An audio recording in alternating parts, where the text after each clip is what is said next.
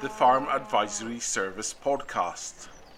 Audio advice on livestock, crops and soils, environment, rural business and more.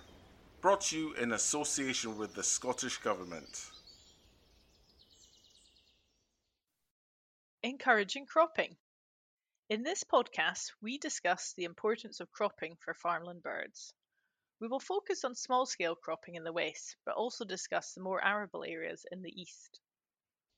Welcome, my name is Jeanette Sutherland and I am delighted that we have Chris Bailey from RSPB with us today. Hi Chris. Good morning, Jeanette. Thanks for joining us, and can you tell us a little bit about the work that you do with crofters and farmers? Yes, I'm basically the advisory manager for RSPB in Scotland. So I have a team of staff who operate across Scotland, working with farmers and landowners on agri-environment schemes and trying to help wildlife on farms and crofts and trying to work with the farmers to make the most of the assets that they've got. Excellent. So I'm based on the Isle of Skye, and to be honest, we've pretty much lost quite a lot of our cropping. Can you tell us about the importance for bird life for having small areas of cropping or cropping throughout the agricultural landscape? Yes, well, I think the situation that you sort of describe in Skye is quite common across large parts of Scotland, although it's not everywhere. There are some areas like Islay, for instance, where actually cropping's going up in recent years, thanks to sort of changing in farming practices. In places like Skye, it's definitely noticeable that there's less of these sorts of small pockets of sort of arable habitats now created compared to, say, 20, 30 years ago. And undoubtedly that does have knock-on impacts on farmland birds, on wildlife more generally. Although it may be very logical as to why the farmer's done that sort of from a business perspective. What are the benefits to birds of having these cropped areas? For species like twite and linnets and some of these small seed-eating birds, these small areas provide really valuable food sources, and they provide it in a number of ways. Firstly, over the sort of winter period, they can provide seed itself, and a lot of these birds require seeds for the main part of their diets. But also during the summer months, they also provide important habitats where they can find insects, and the insects are normally used by the birds during the sort of the early stages of them sort of growing up, and once they hatch, the chicks normally require insects for the first few weeks of life. Less so for linnets, but for quite a lot of the other species that we sort of focus on across Scotland, having these small areas is really important. And then the third element is that for some species like skylark and in certain parts of Scotland, lapwing, these arable areas can provide important nesting habitats. And yeah, the management at the sort of springtime is sort of really critical in providing the right sort of nesting areas for them to nest during sort of April to June time, that sort of period. Excellent. So in arable areas, what measures would you like to see to make them even better for birds and wildlife in general? So I think in terms of making them better, I mean, I think for starters, it's a case of trying to make sure that they are maintained within the landscapes. I mean, that's really important as a starting point. It doesn't need to be large areas that can have a really large, important component for the sort of bird and for wildlife. So just maintaining the small areas to begin with. And then, if there are other areas that can be sort of added back into the sort of farming and crofting systems, that does help as well. And then on top of that, it's about how and where you site them, how you can then go about managing them. Because most of these arable habitats are managed, and in order for them to work from a farming perspective as well as a wildlife perspective, they do have to be managed. It is basically about how you go about creating them. Do you use fertilizers? Do you use insecticides? All those sorts of important questions can have really big impacts on what the sort of quality of the habitat looks like at the end, and how many insects there are, and how much seed is produced, as well as obviously providing the sort of arable crops that are used within the sort of farming systems themselves. Now, we've had previous podcasts where we've interviewed people that are doing innovative things with crops, like making them more into products for beer and things like that. Do you think that there should be more emphasis on marketing the produce from small scale systems? Yes, I think there is good opportunities. Undoubtedly, one of the benefits of the pandemic, if there was any sort of benefits from the pandemic itself, was that certainly for quite a few of the farmers that I work with, it meant that they did actually have to look at alternative ways to produce a living and to sort of strengthen their sort of products, really. And also at the same time, it provided more of an interest from the public about where their food is coming from. So I think there is some huge opportunities. I'm not saying it's going to be easy, but certainly I think that there is more opportunity to look at ways to sort of sell at a local scale. And then also, I mean, a lot of this from a sort of Scottish government perspective, they're bringing forward new legislation and they're sort of developing the Good Food Nation bill.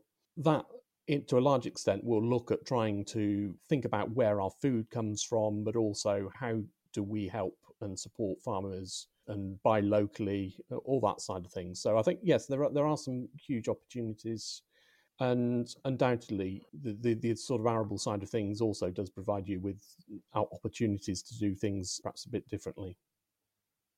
Fantastic. So I'd like to go back and unpack the insects question a wee bit, because insects are becoming much more of a key concern, with concerns about the loss of the insect numbers. So on a sort of a landscape, is there a benefit to insects to having a variety of habitats, like some pasture and some arable areas and things? Is that good for insect populations and diversity? So the simple answer is yes. The greater the diversity of habitats that are created across not just an individual croft, but across a landscape, a sort of wider area, and even right up to if you're sort of thinking about across the whole number of holdings on Skye, for instance, the more variety that you can have across Skye in terms of the type of habitats, then the better it is for insects and the better it is actually for plants and for birds as well. So it's really sort of important to sort of be thinking about things from a sort of both a very small scale, but also thinking across multiple holdings. And hopefully more and more of the sort of government schemes of the future will think about how do farmers work together and support each other to protect the species, but also to improve their sort of livelihoods. And I think the sort of landscape scale approach is really sort of important.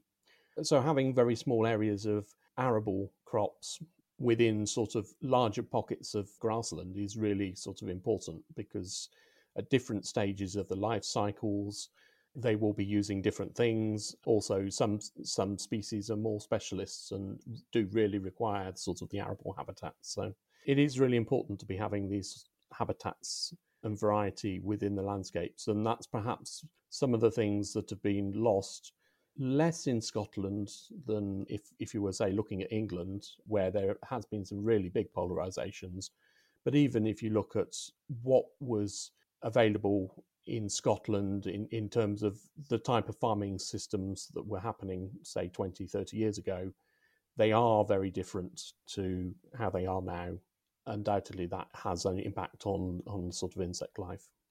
And you said your role is national. So when you're in areas that are predominantly arable areas, are you concerned about the insect populations there? And is there work that people there can do to boost the insect numbers under the more sort of commercial arable situations?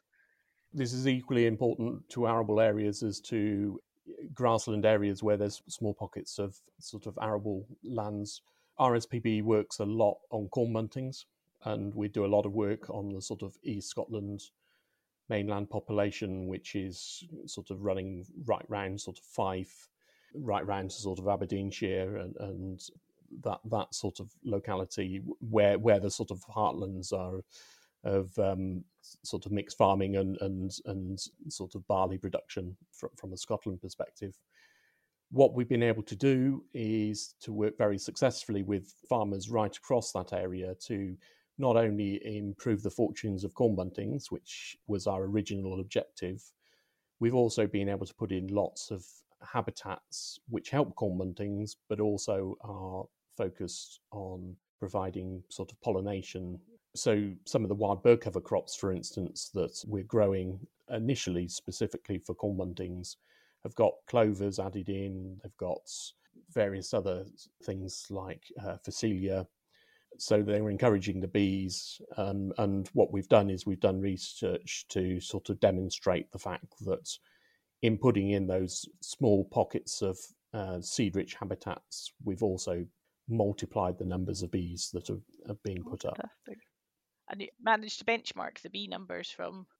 Yeah, so as part of our sort of research, what we've done is we've looked at the sort of start of the period, how many bees were there, and then we've gone back after the farmer has created these plots, and then we've gone out and recounted the same sort of areas, and there's been a massive increase in numbers.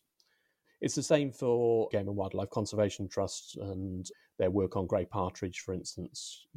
Providing habitats that work for those particular bird species are also then really important for the insects. And it's, as I say, the insects are important in themselves, but they're also important from a bird food perspective. So it's all sorts of a win-win situation. If you put them in the right quantity and in the right places, you can see some very large increases in these numbers of birds. Oh, that's fantastic. You talked at the start a bit about agri-environment scheme and payment rates in the future.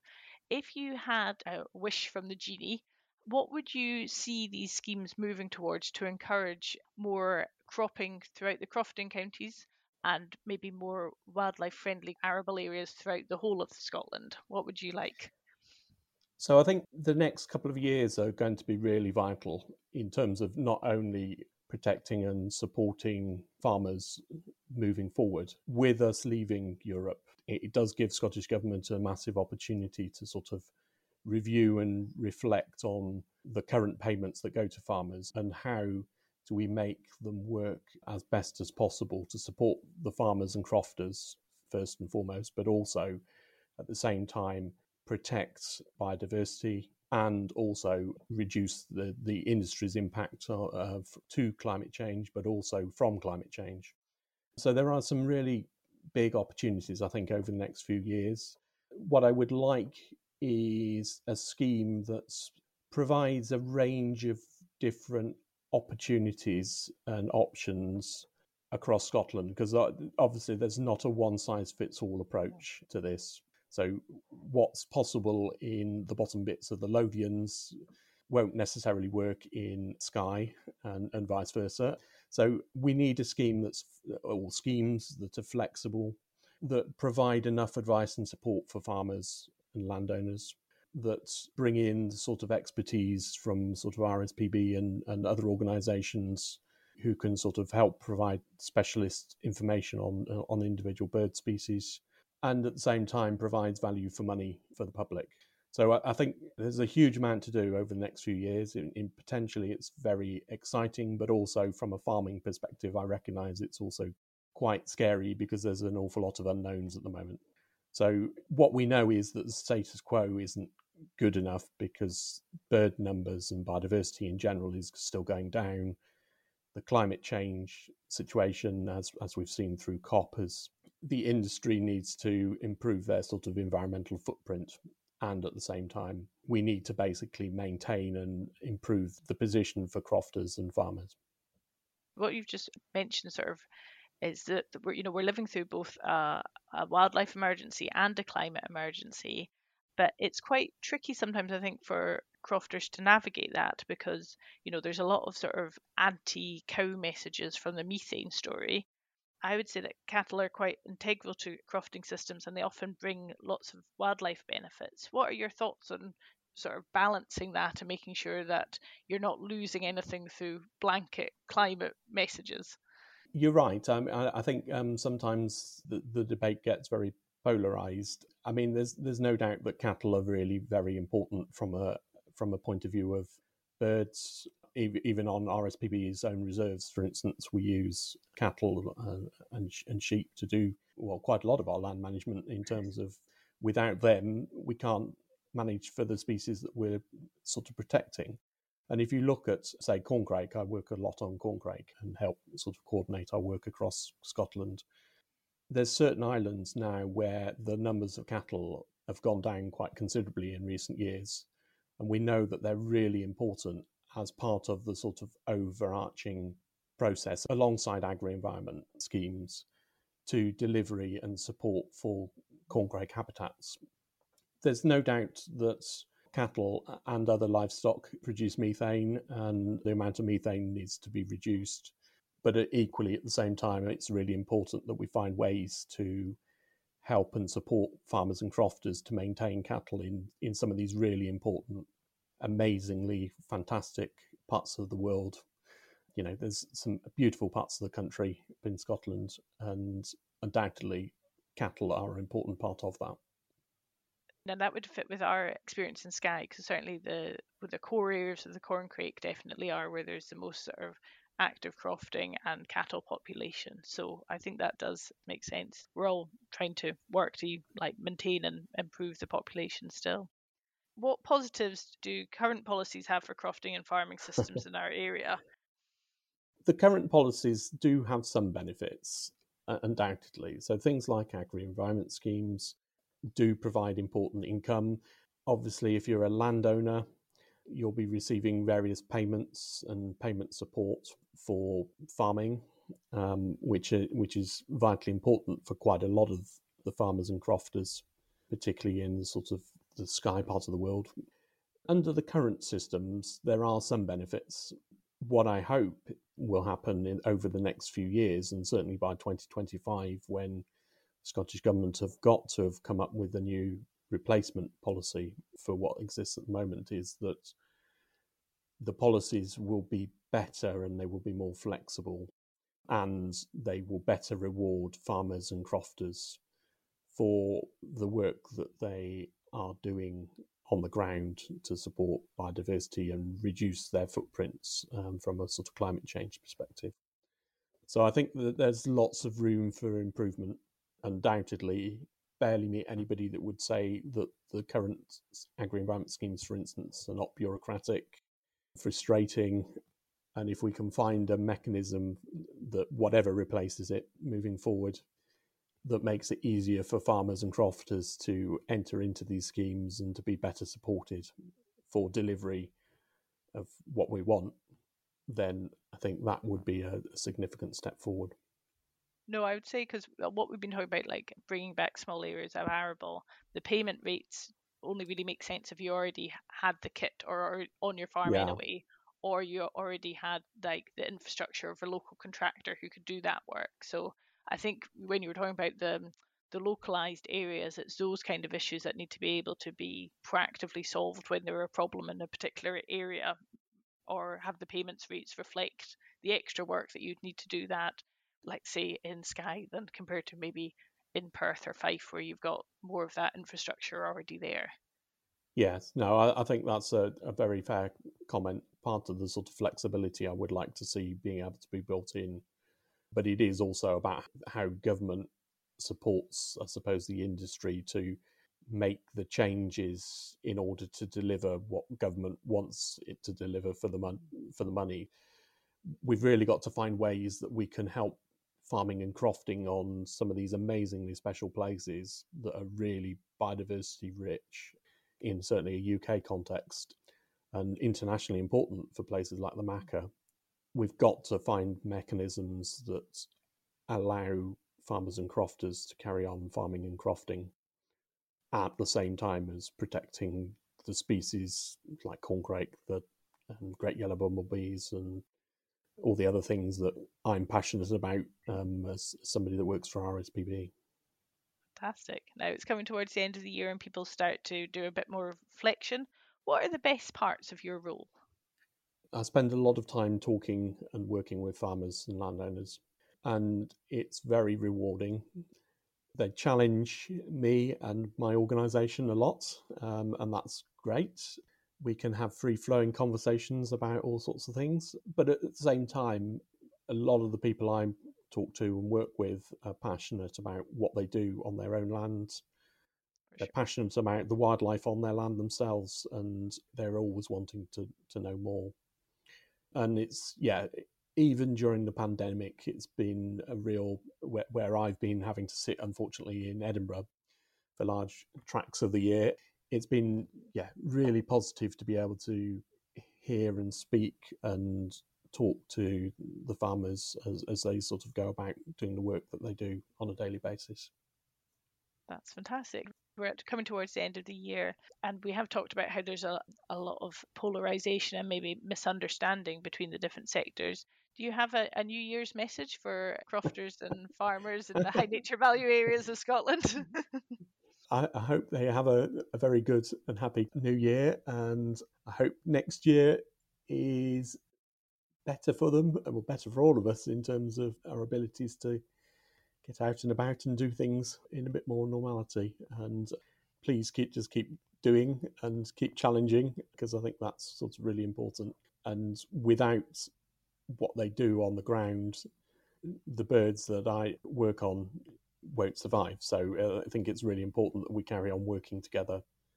And RSPB carries on working with FAS and various other organisations, try and help farmers as much as we can do. Thank you so much for your time coming in today and sharing all your knowledge. Thanks, Chris. Okay, that's no problem at all. Thank you. Bye.